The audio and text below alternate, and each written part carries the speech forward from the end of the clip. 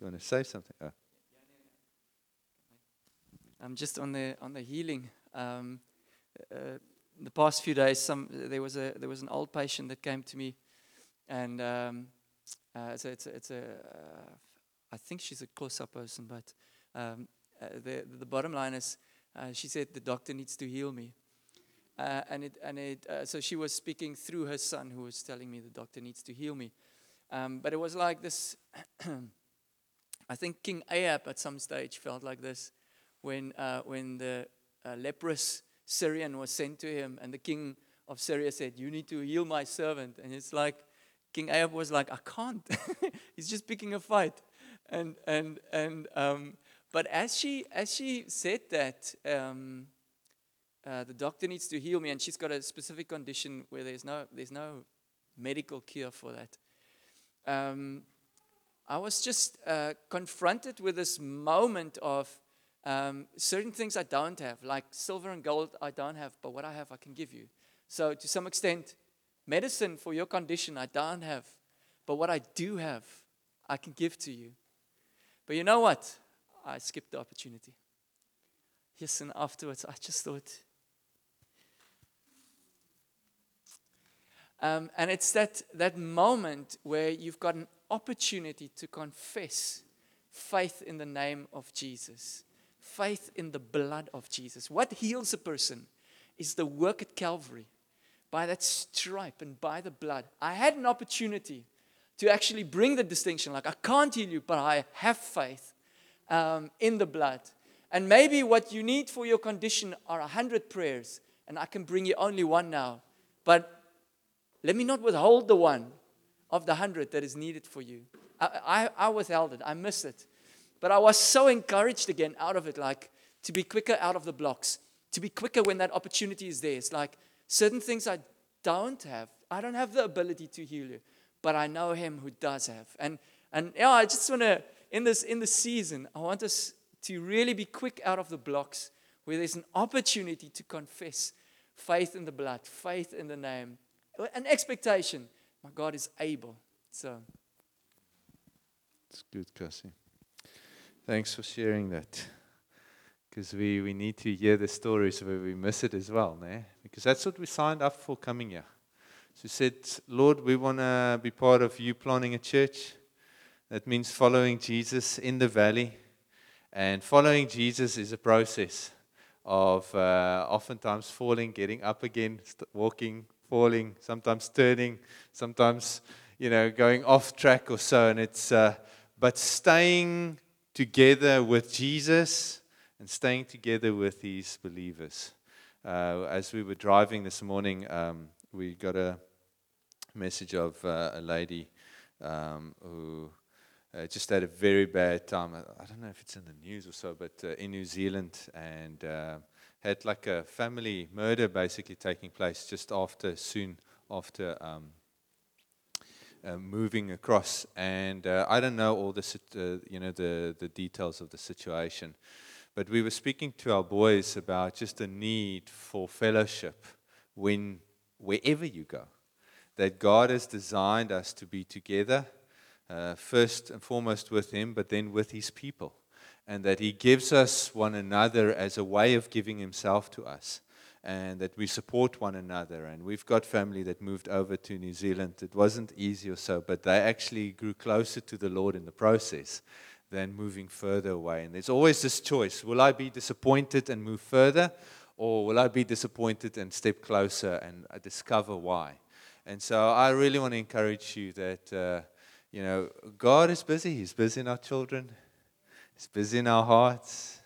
He's busy in disappointment or disillusionment. He's in all those things. And He's busy in the excitement and so on. And when we bring it together, it speaks of life with God. It doesn't take away the bad things that happen. It acknowledges it. But it also acknowledges the very good that God is busy doing.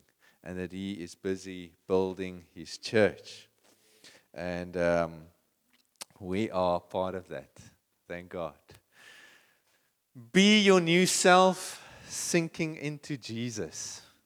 A while ago, I had a message, Be Yourself, part 1.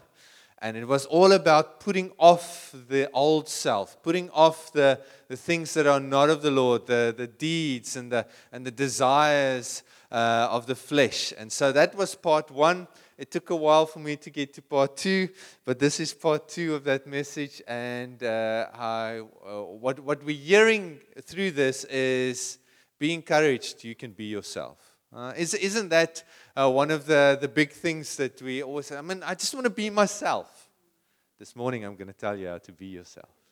I'm going to encourage you that you've got liberty to be yourself as the Lord has designed you, has created you. We've been looking at Colossians. Some of you might have thought we've jumped over to Jonah. No, Jonah actually fits in Colossians. It's the putting off of the old man. The old Jonah, and like a real dad joke, I realized that Jonah was the first belly dancer. As he was dancing, just coming out of the belly of the whale. I had to get that out. I had to just be corny at least once in the morning, or the first time this morning. There'll be more. So, but we're in Colossians, and the Colossians is Paul describing and preaching, and he's declaring the gospel, the good news of God. Not just the good news that we think is good news, it's God's good news. If we had to sit next to God and He describe and explain things to us, that's what we're looking to. That's what we're seeing and hearing. And He speaks about you have been predestined, and you've been chosen, and you've been forgiven, and you've been given an inheritance, and you are called into God. And it's just these incredible things. And then He moves over and He says, now put off and put on and set your minds on things above. And that is what we constantly need to kind of wash our minds with. Because it wakes us up. I had a dip in the water this morning in the pool, and it wakes you up when you get into that. And I've been trying to do it, and it really helps me to wake up in the morning. You should try it. But what the Word does is it washes us. It's like cold water. It just washes and it wakes us up. And we've got to acknowledge that our hearts and our minds drift, just like Cassie was saying now, that we sometimes drift from the awareness of what God is busy with. That even a prayer-filled man like Cassie can at a moment just miss the moment. And then it's not, let me condemn myself and be hopeless and I'm so bad. It's like, oh Lord, I missed it. Please help me for the next moment. And that as we acknowledge what God has done, as we position ourselves to be in God, in His presence the whole time, we get to lay hold of those moments and we grow up in it. Yesterday, I can feel like it is the end of the term. I don't know if it's just a psychological thing or so, but yeah, I've been feeling a bit tired, and we're going on a short bit of leave connected with this long weekend till Sunday this week. But I thought, let me quickly go up Paarl Mountain, just get some alone time with the Lord. And it was beautiful, stunning, and very few people actually up there. And as I came down, got in the car, normal things, I heard like a loud, like clear, but in my heart, not an audible voice, but just clear, I love you. Now, reading the Bible, so I know God loves me. I know all that. But having a now experience, I love you. I was like, and I started driving on, and I just felt, whoa, Ruan, you're missing the opportunity here. And I stopped the car and I said, thank you, Lord. I love you too. But what happens when we respond to God is that intimacy grows. And it was way better to stop and acknowledge what God is busy doing and saying to me than just going on and say, that's a nice thought. Very biblical. Yeah, I know God loves me. And we go on. That it's in some way kind of separated from here. It's knowledge that's Bible knowledge, and we know. Because most of you, Almost would say, I don't know, but I reckon most of you know that God loves you. But do most of you feel God loves you?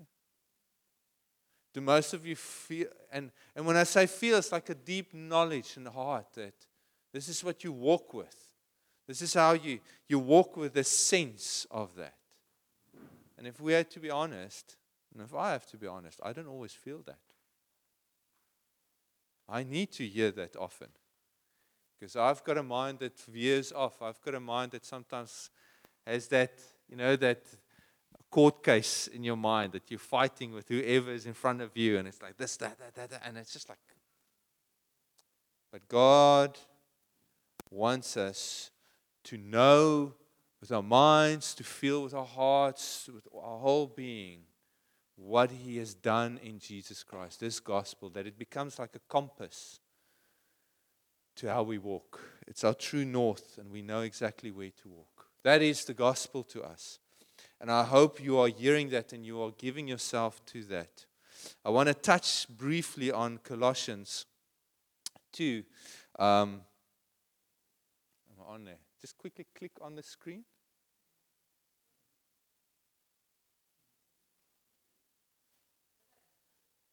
All right. Now, just that's a brief moment where Jesus, person portraying Jesus, says, give to Caesar what is due Caesar, give to God what is due God. And that is that moment where he looked at the coin and says, whose image is on the coin? Caesar's. He says, give to Caesar. He was asked about the taxes. And Jesus says, give to Caesar what is Caesar's, but give to God what is God's. Whose inscription is on you? Whose image is on you and me? Genesis 1.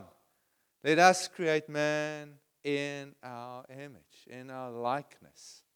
And so Jesus at that moment says, yeah, be faithful with this tithes and stuff. That's important. The most important, the kingdom is give yourself to God. Give to God what is God's. And that's what we look. God is our creator. And He is the one that came to create the world as we know it physically and to create a new creation. And there's a moment in Colossians 2. I just want to point your attention to where Paul is saying, he says, this is what happened in Jesus. You have been buried with Him in the baptism, and which you were also raised with Him through faith in the powerful working of God, who raised Him from the dead. So he's saying, guys, I know for you it might be difficult to see because you're looking with your physical eyes, but if we can look at what God did in Jesus, in the Spirit, this is what He did. The same power that raised Jesus from the dead, physically, also raised Jesus in the Spirit. He was a new creation. He was a life-giving Spirit. In Corinthians it says. It says, now the same with you. You were buried with Him in baptism. That is the sign. You are dead. But now you've been raised.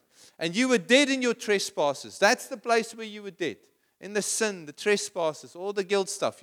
And in the uncircumcision of your flesh. God made alive together with Him, having forgiven us all our trespasses, by canceling the record of debt that stood against us with its legal demands. This He set aside, nailing it to the cross. He disarmed the rulers and authorities and put to open shame, if you can't read there, by triumphing over them in Him. Powerful little summary of the gospel. Here's what happened to you and me. We were dead. Dead to God. And what the Bible image of dead always refers to is separation. In other words, you can't be influenced. You have no relationship. You have no connection with that person. That's why you are dead to me. It's not like the person is physically dead, but I have no more connection with you.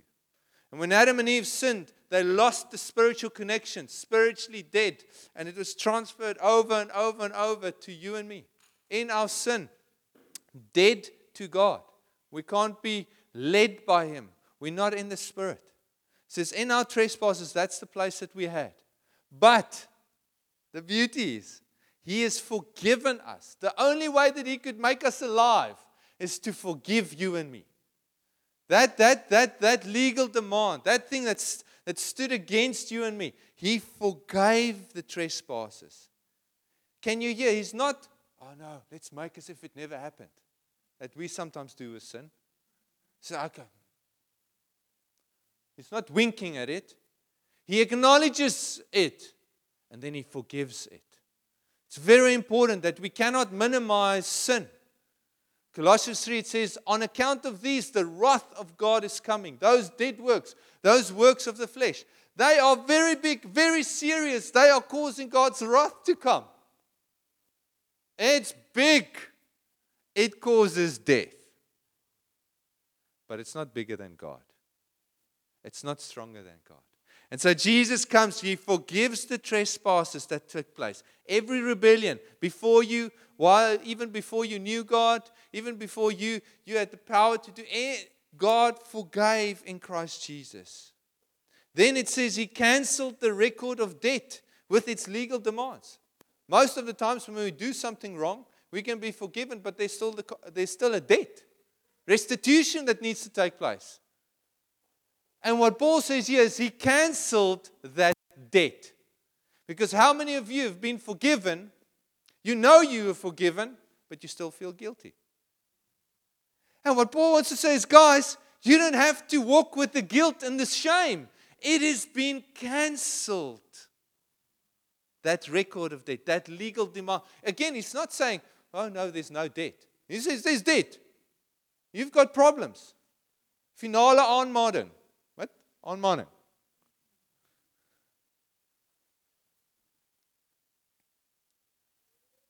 He says, I cancelled it. Let that sink into our hearts and minds. Cancelled. In other words, I don't have to. I still at times feel like when somebody says, no, it's cancelled, it's like, are you sure it's cancelled? I just want to make sure. I still feel indebted. It's so difficult for us. This week, a friend asked me to do something for him. It was I work with leather here on the side a little bit, but he asked me to just fasten some buttons on his leather jacket. I mean, it's a small job. It's not, I'll pay for it. He says, no, it's really not. No, man. Are you sure I don't have to pay? No, there's no. But the way we designed is we acknowledge debt, we quickly feel indebted, and we want to work our way to a place where we have no debt. It hangs over. And what he says is, guys, listen, in the good news is God canceled that debt. He sets it aside now, nailing it to the cross. That's what he says there. He nailed it to the cross. How many of you have got that little, it's like a skewer that when you do your monthly stuff, or so you have all the slips that you press through that. Or you've seen it at the bank. Let's sit your ma dear. Then it's like it's dealt with. It's finished. Oftentimes in the bank, that was one of the ways how they would do it. Is, you bring your... Yes, ek was so lank terug in 'n bank, maar you bring some of the little papers, and then if you've paid it, so they put it through, and it's settled. It's nailed. It's actually a tradition that they had in the old days. Is that they would take that debt, they would take that which was owed, and they would punch a nail through it, saying, it's nailed, it's cancelled, it's dealt with. And we actually continue to carry that on. We just now have a little bit more sophisticated. And now we've got, electronic stuff and so forth. But when it says Jesus was nailed to the cross, He who became sin, taken Jesus, everything that you owe, everything that I owe, everything was nailed, cancelled, nailed to the cross. And what I want to do, Jesus, I just want to take you out, and I still owe something. I still owe that right life, that righteousness that's needed for me to walk with God.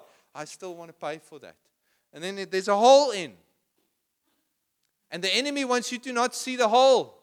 The enemy wants you to see that it's really still so. And it's foolish. It's like you come to the bank and says, no, sir, this has been cancelled. Why do you want to pay for it? You don't have to pay for it. The person on the other side thinks no, I just really want to. No, sir. Our books won't be reconciled. It will cause the books to not be even. And what did Jesus do? He came to reconcile. So if you come and add some stuff, then it's flesh that comes to be added. You cause an imbalance when you want to bring your own stuff there. Jesus balanced it out. He brought peace to the relationship. And he did it through this death. Beautiful. I loved it. A while ago, Cass was preaching about how to, sin wrestles, and it's the only way that it could be dealt with is through the death of Jesus. It's the perfect, the power was in the death. And Jesus says, I'll go. And he dies. If an enemy, all the power that they had, their final key was this one move, death, then you can't move. And you go through the death and then you stand up in resurrection life. What happens to him? He is disarmed. He has no move anymore. And this is what Jesus came to do. He went through the biggest move of the monkey grip, the say uncle wrestle part where you can't move and you can't. And he just stays in there. And I don't know what the picture in your mind, but it's like the enemy has it and then Jesus stands there next to you. You can't wrestle me to the ground. And then the enemy wants to take, but he's got no arms anymore. He's disarmed. He's been triumphed over. And it's a silly picture maybe, but guys, that is really what where the enemy's role is from God's point of view. And I know you and I oftentimes experience real deep pressures and temptations and strong desires and those kind of things. And that's what we put off because we acknowledge what Jesus did. I acknowledge the payment. I acknowledge the debt that was cancelled. That is why it's so important to have this compass, to have this gospel, to have the glasses of the gospel through which you look. Because it sets us right. It positions us right. All right, so that was the introduction. Now, we get to Colossians 3. He says, and have put on the new self. Now, for those of you who can't remember, I've just read through Colossians 3 where it says put off and the old man. And so now it says put on the new self. So he's speaking about the self. He's speaking about you. Because here's the funny thing. The old self sounds like me. The new self sounds like me. What's different? Jesus. All right. And we've got to learn how to work with this tension. There is a nature in you and me that's still warring against God. That I am not destined for it, but it's still there. It wants to pull me back into the way of the world. It's the old man. It's the old self. But there's a new self, which is in Christ Jesus. It says, put on the new self, which is being renewed in knowledge after the image of its creator. Give to Caesar what is Caesar. Give to God what is God's. You and I, once we are born again, we get renewed in our minds. We now have opportunity to receive revelation of God, to receive input from God, to hear that I love you, I've forgiven you, I have called you, I've blessed you, to hear that and to hear who God says He is. I am your Father. That's how you know you are His child. He says, I'm your Father. You don't have to convince yourself. My children don't have to convince themselves, I'm Ruan's son. I'm Ruan's son. No. I tell them, I'm your father. And then they know they are my sons. And so we are being renewed. And he says, there is no Greek nor Jew, circumcised and uncircumcised, barbarian, Scythian, slave, free. But Christ is all and in all. Put on then as God's chosen ones.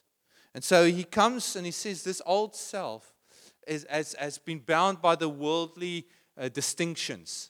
Where you are born, the religion of your parents or your culture, your social class, your income status.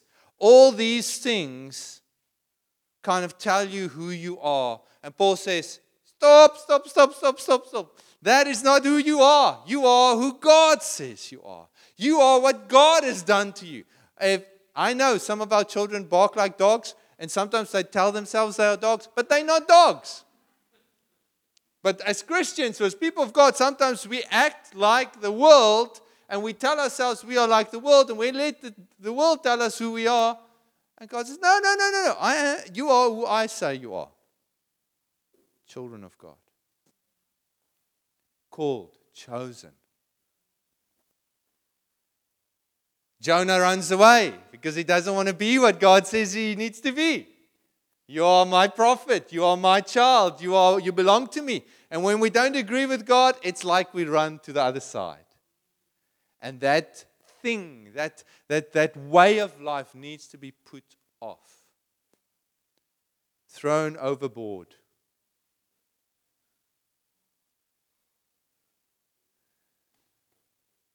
It needs to go from selfish to self-sacrificing. Self-centered to Christ-centered. Self-righteous to His righteousness. Self-made person to a God-made person. Self-serving to God's servant. Selfish ambition to being Spirit-led. It's a small life, the self-life. It only is as big as you. But a God life brings you into the kingdom of God, with where God wants you to go and to do. And then even the smallest thing, can I say, like you feel giving tithe or speaking with your child day in, day out while he's asking about superheroes and is Jesus. Small thing brings an enlargement of the kingdom into that.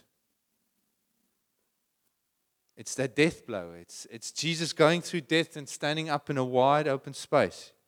The enemy wants you in the small, just go through that. And it only happens when we surrender. Self-surrender. And that is by putting on the new man. The new self. To be yourself. And the picture here is by putting on. And we forgot the big jacket. We had a bit of a crazy morning this morning. Ruan was there somewhere in the back with all the bossies and it's groot uitslag and stuff. And Ina's to the house. I see she's back now. But it's just crazy stuff usually on mornings like this. But it says put on the new self. And that jacket, we've got a big jacket like this. As some of you might have seen, it's got this like big black jacket. Yeah. Sometimes I get scared when But then it's like she sinks into this jacket. And that's the picture that they paint with these words. It's like put on. It's like sink into Jesus. Sink into. Have you ever been to maybe some of these fancy restaurants or so where, the person, as you go out, they put on this jacket and you like sink into it. This little boy, he sinks into his dad's clothes. When our children do that, it's like sinking in. Almost a bucket. If you throw a bucket in the water and it starts to sinking, is the bucket now full? Yes, but it's sunk into fullness. It's in the water, but it's also full. It's still there. It's not there. And so God wants us to sink into Him in that way. You are there. There's a self, but it's filled, permeated with God. And so we get to put on then as God's chosen ones.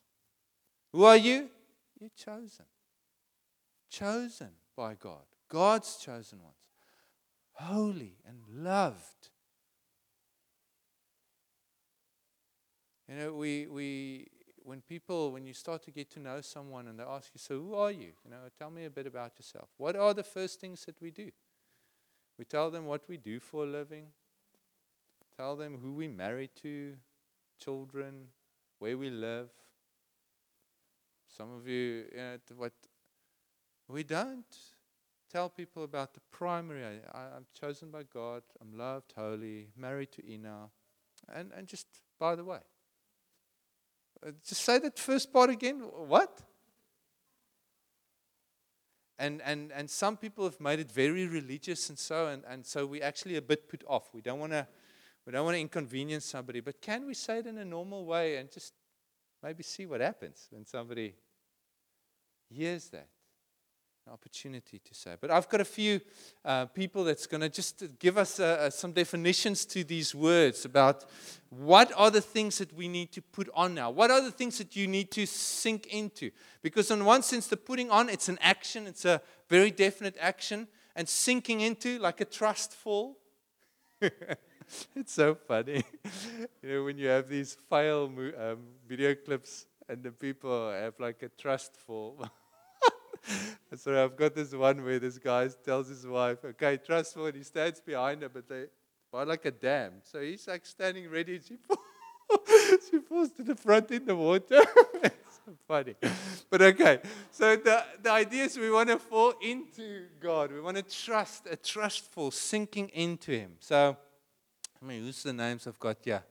Uriah, Murnay, you can come so long.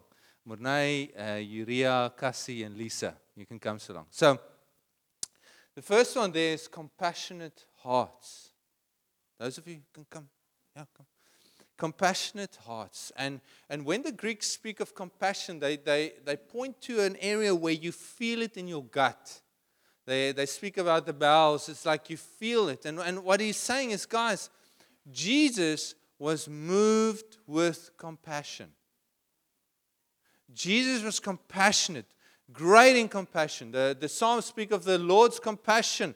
I mean, he's compassionate to us.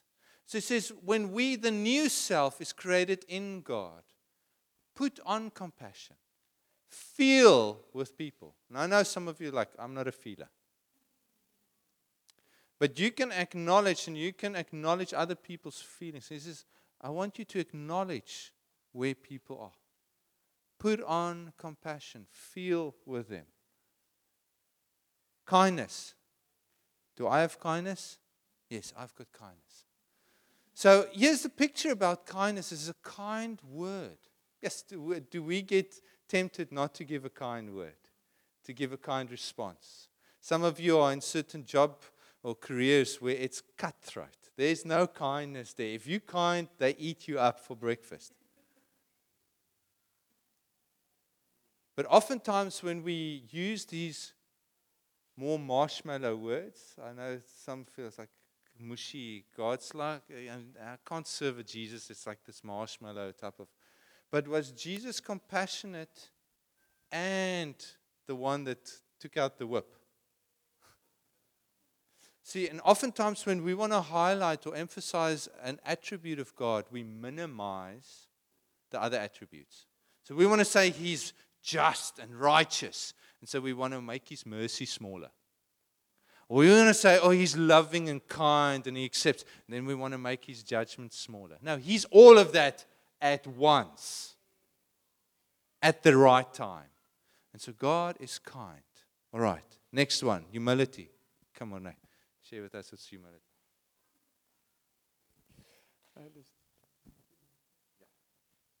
Okay, so just put on humility and meekness. So humility basically means just a humbleness of mind. A humbleness of mind, a lowliness of heart. And it's similar to being poor in spirit. Like in Jesus said, blessed are the poor in spirit. So you get this picture of a person just kneeling down before someone. Okay, you're being poor in spirit, that sense of humility, and then meekness on the other hand, it's a gentleness, it's a spirit of patience and self-control when you're under temptation or trials. And with meekness, you see this picture of a horse or camel whose strength has been channeled for the master's purpose. So you've got many people see meekness as weakness, but it's not. It's like strength being under control. And but the difference was quite so the difference between humility and meekness is humility is coming in line with the truth in knowing you are poor when you are tempted to think you are rich. And meekness is knowing that you're rich, but coming in the attitude as if you are poor. So you've got this two. It's like again this balance between humility and meekness. But basically, I just want to repeat that again. Humility is coming in line with the truth, in knowing you are poor when you are tempted to think that you are rich, and meekness is knowing that you are rich, but coming in an attitude as if you are poor.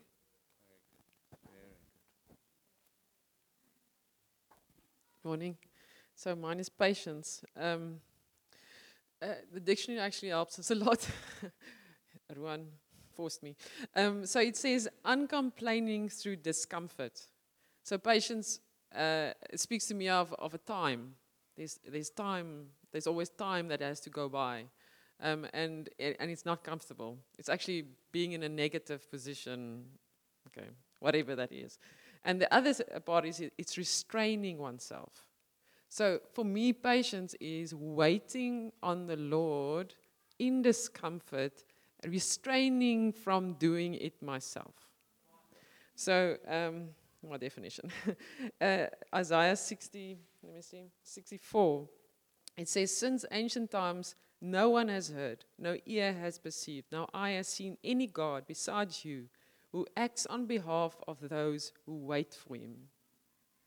So, when I struggle, this is where I have to stop and be patient and wait, not do anything myself. Just stand on the promise that God has given and just wait in that promise. Very good. Very good. Cassie, bearing with one another. Lekker. So bearing with one another is sort of enduring difference, to sort of shoulder difference, to take it up. Now, these differences are not necessarily sins. It could be sins, but it could just be different.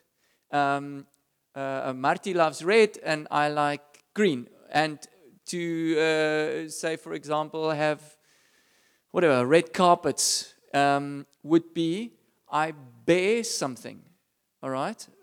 Some other example will be, she likes to have a hot breakfast and not have too much detail with it, and maybe I would like to have more detail. But for me, to have it her way would be to bear. It doesn't mean she's sinning, it's just the difference. So I'm shouldering, I'm stomaching difference in order to have unity. And what the Lord is building us towards is that we remain together. So bearing one another could be sins, but just could be differences.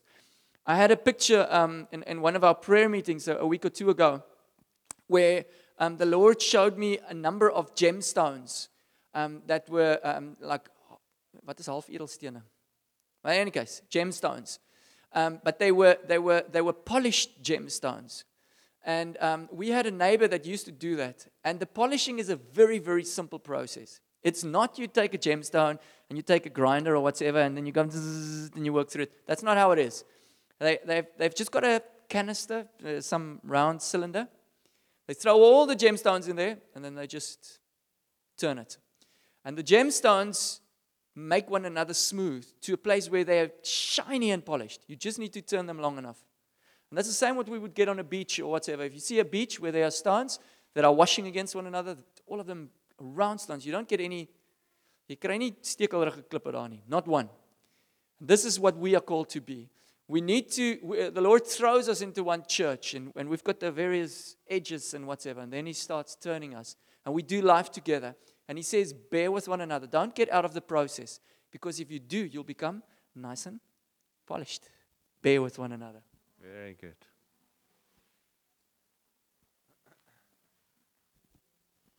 So a while ago, Ruan said, Lisa, don't you want to share a little bit about forgiveness? And I thought, Ruan, come on. But it will be actually nice to share something if you feel proud about it. But I'm going to share something about putting off the old and putting on the new. So I was at a crossroad and I had to decide if I'm going to forgive someone. And it's easy to talk about it now, but at that stage it was something, it was very hard on my heart. So I deliberately decided not to forgive. And I spoke to a friend, and but before I spoke to the friend, I thought in my mind, I'm going to stay mad at this person, because if I stay mad, then I can almost like hit them in a way, I don't know, punish them. And so I found my friend, and I told her the story, and I said, well, this person sent me a message and said, listen, I'm sorry, because I was hurt, and it just felt unfair, and there was a lot of things that I was really mad about, and I thought, well, I'm right, I'm the correct one, I'm the good one here.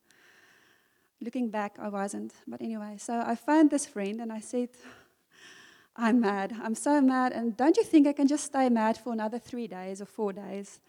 And I was really hoping for this answer, yes, Lisa, you're right. And she said, you know what, don't let the sun go down without asking for forgiveness, number one, and without saying, or without accepting the apology and forgiving.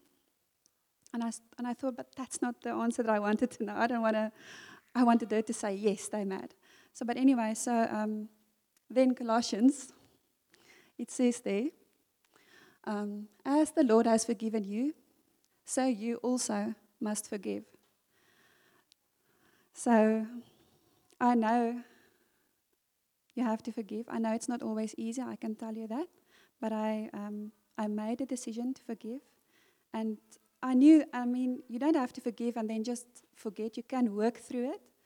But she got me to a place where I just could forgive and then start to work with it, start to go through the motions. And in that sense, it was easier to put off that old, put off that ugly heart, and then put something on new, as He wants us to do.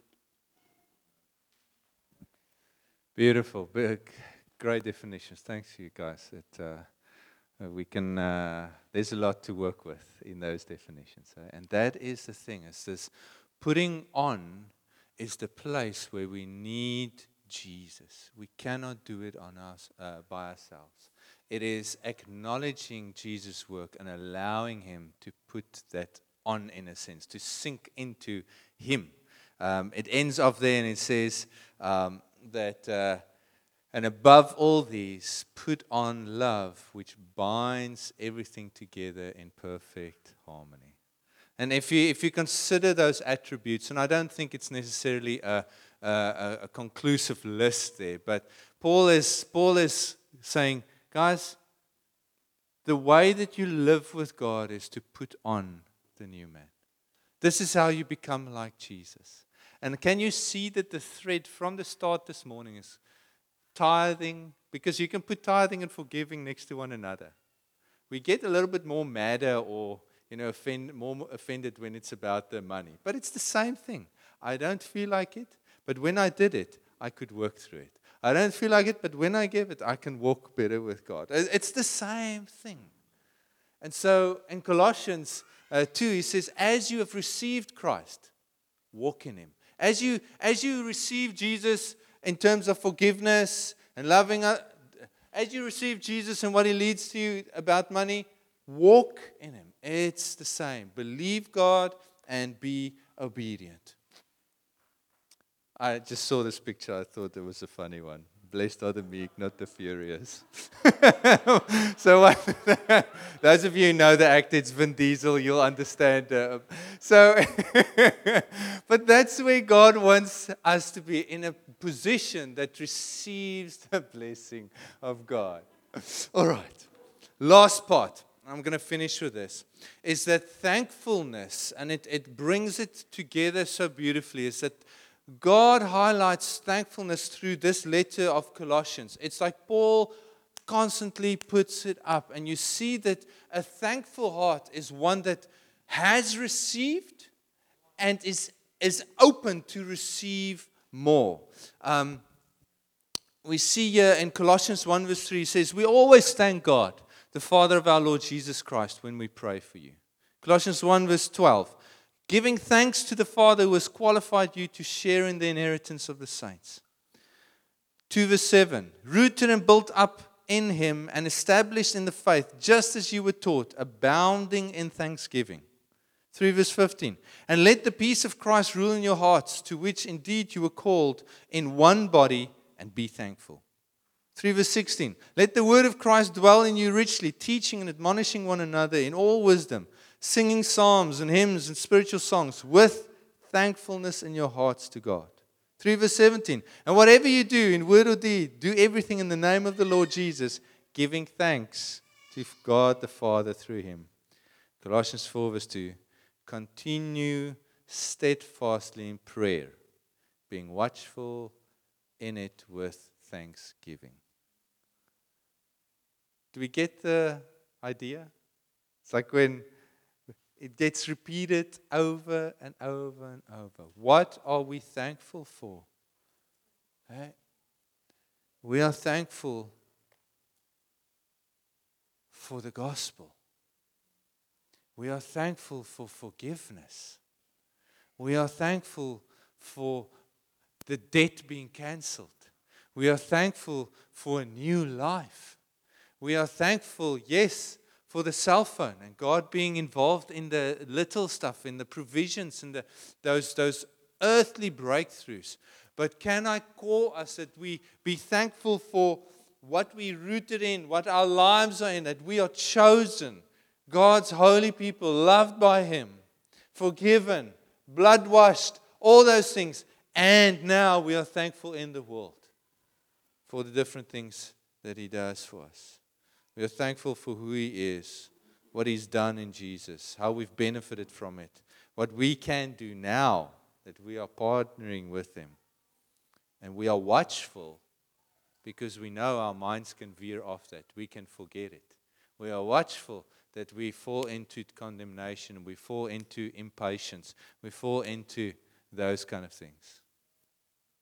When we put on, and it's an action. What's easier? To quickly flip and drop a swear word, or do that, or is it more difficult to be patient and restrained, to be meek? And God has called us to an impossible life. That is impossible consistently unless you're in the Lord, unless we grow and we wear Him like He wants us to wear Him. I finish off with this. So then, chosen by God for this new life of love. Dress in the wardrobe God picked out for you.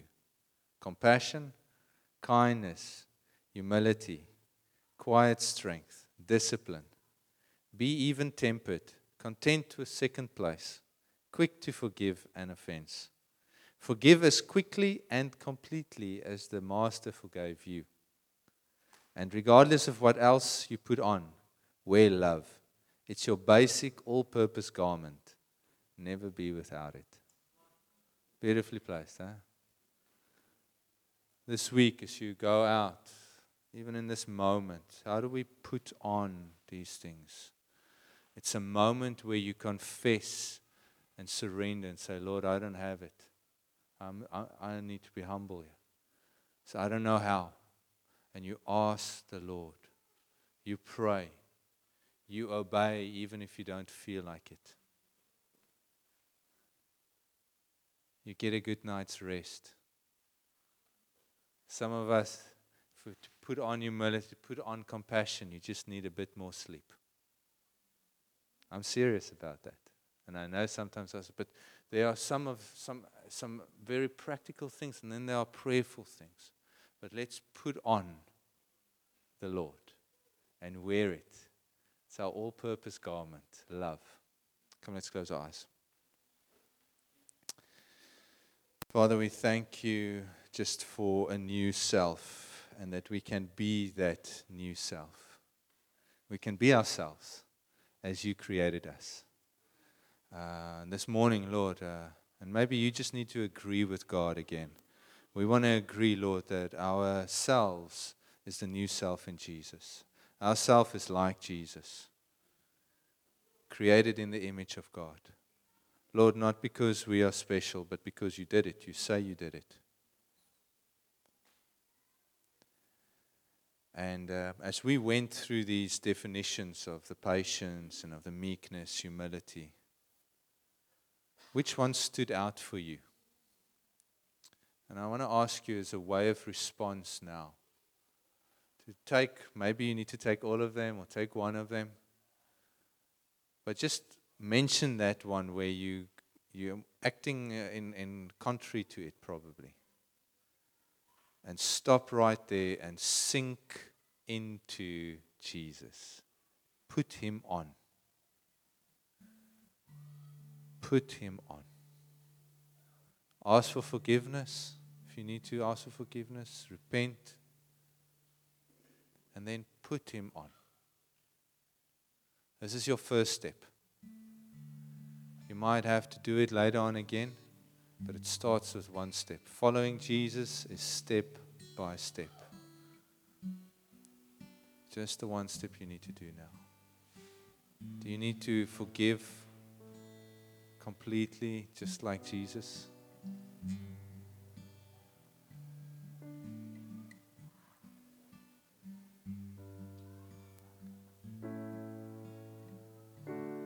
Thank you, Lord. Lord, I pray for your blessing and each one here.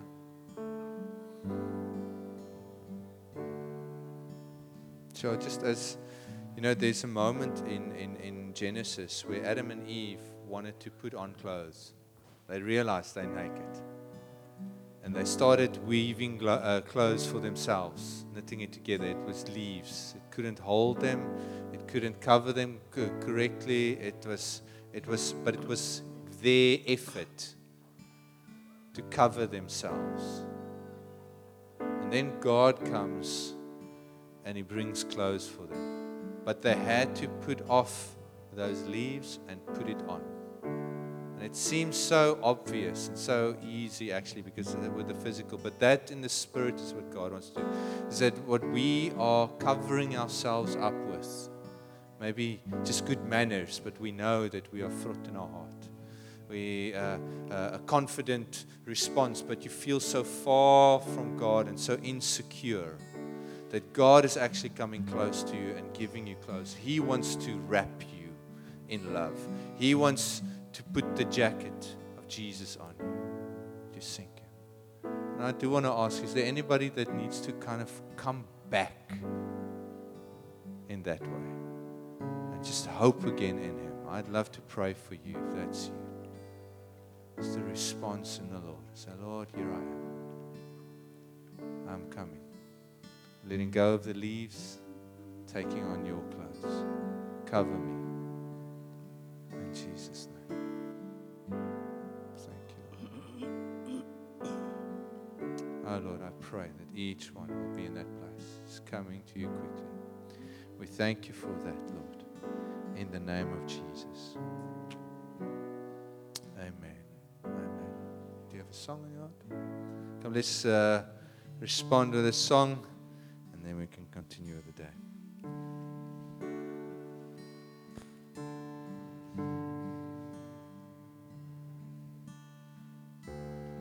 Love you, Lord.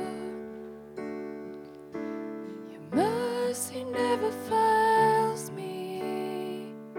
All of my days I've been held in your hands.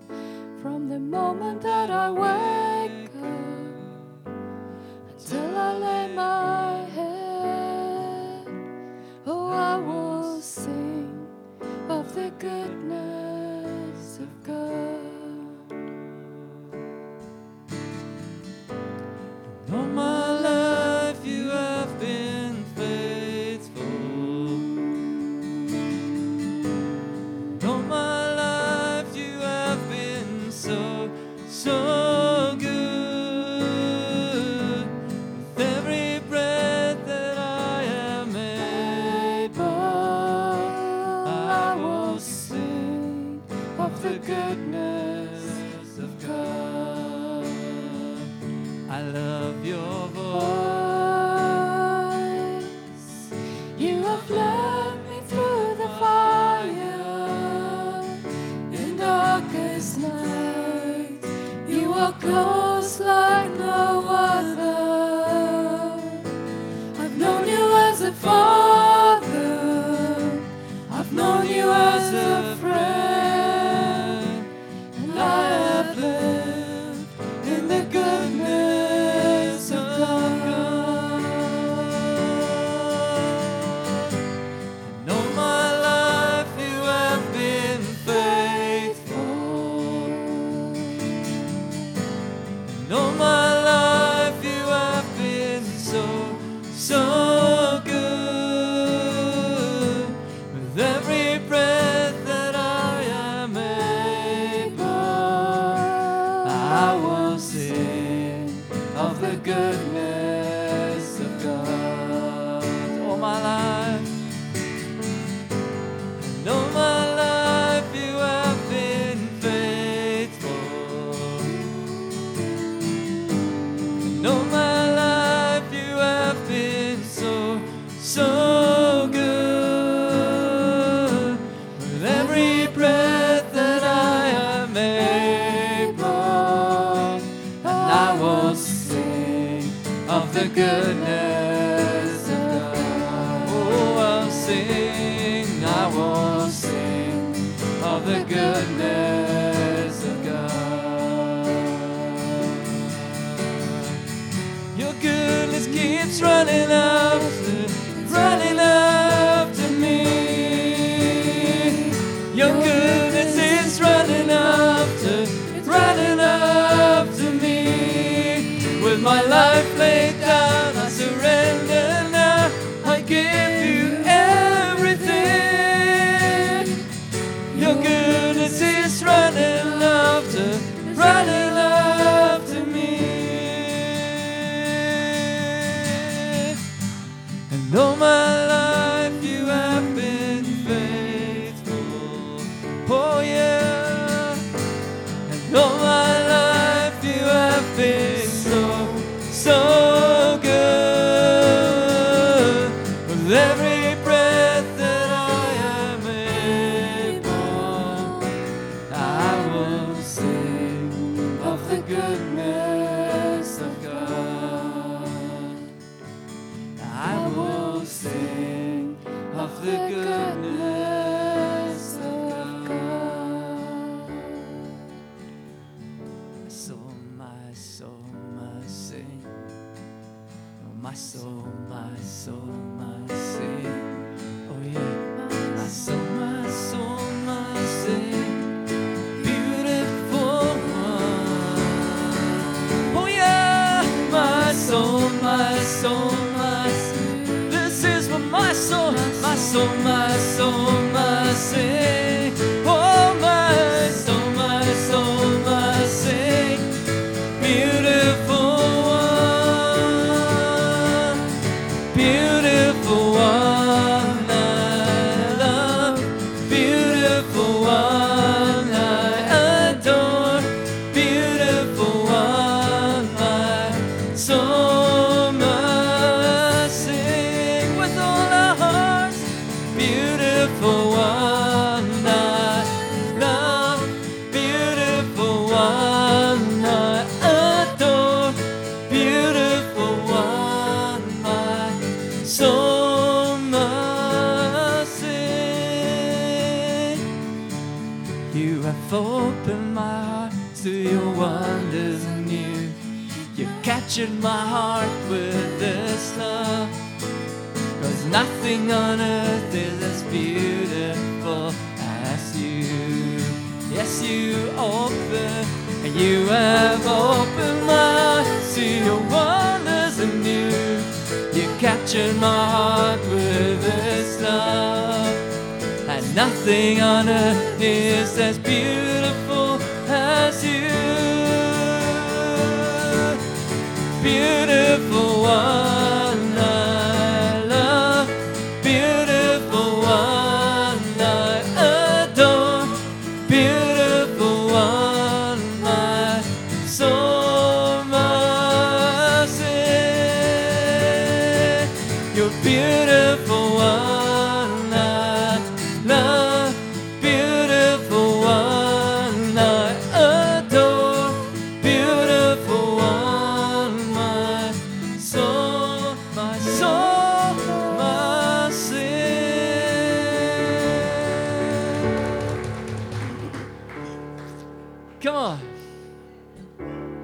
Lekker.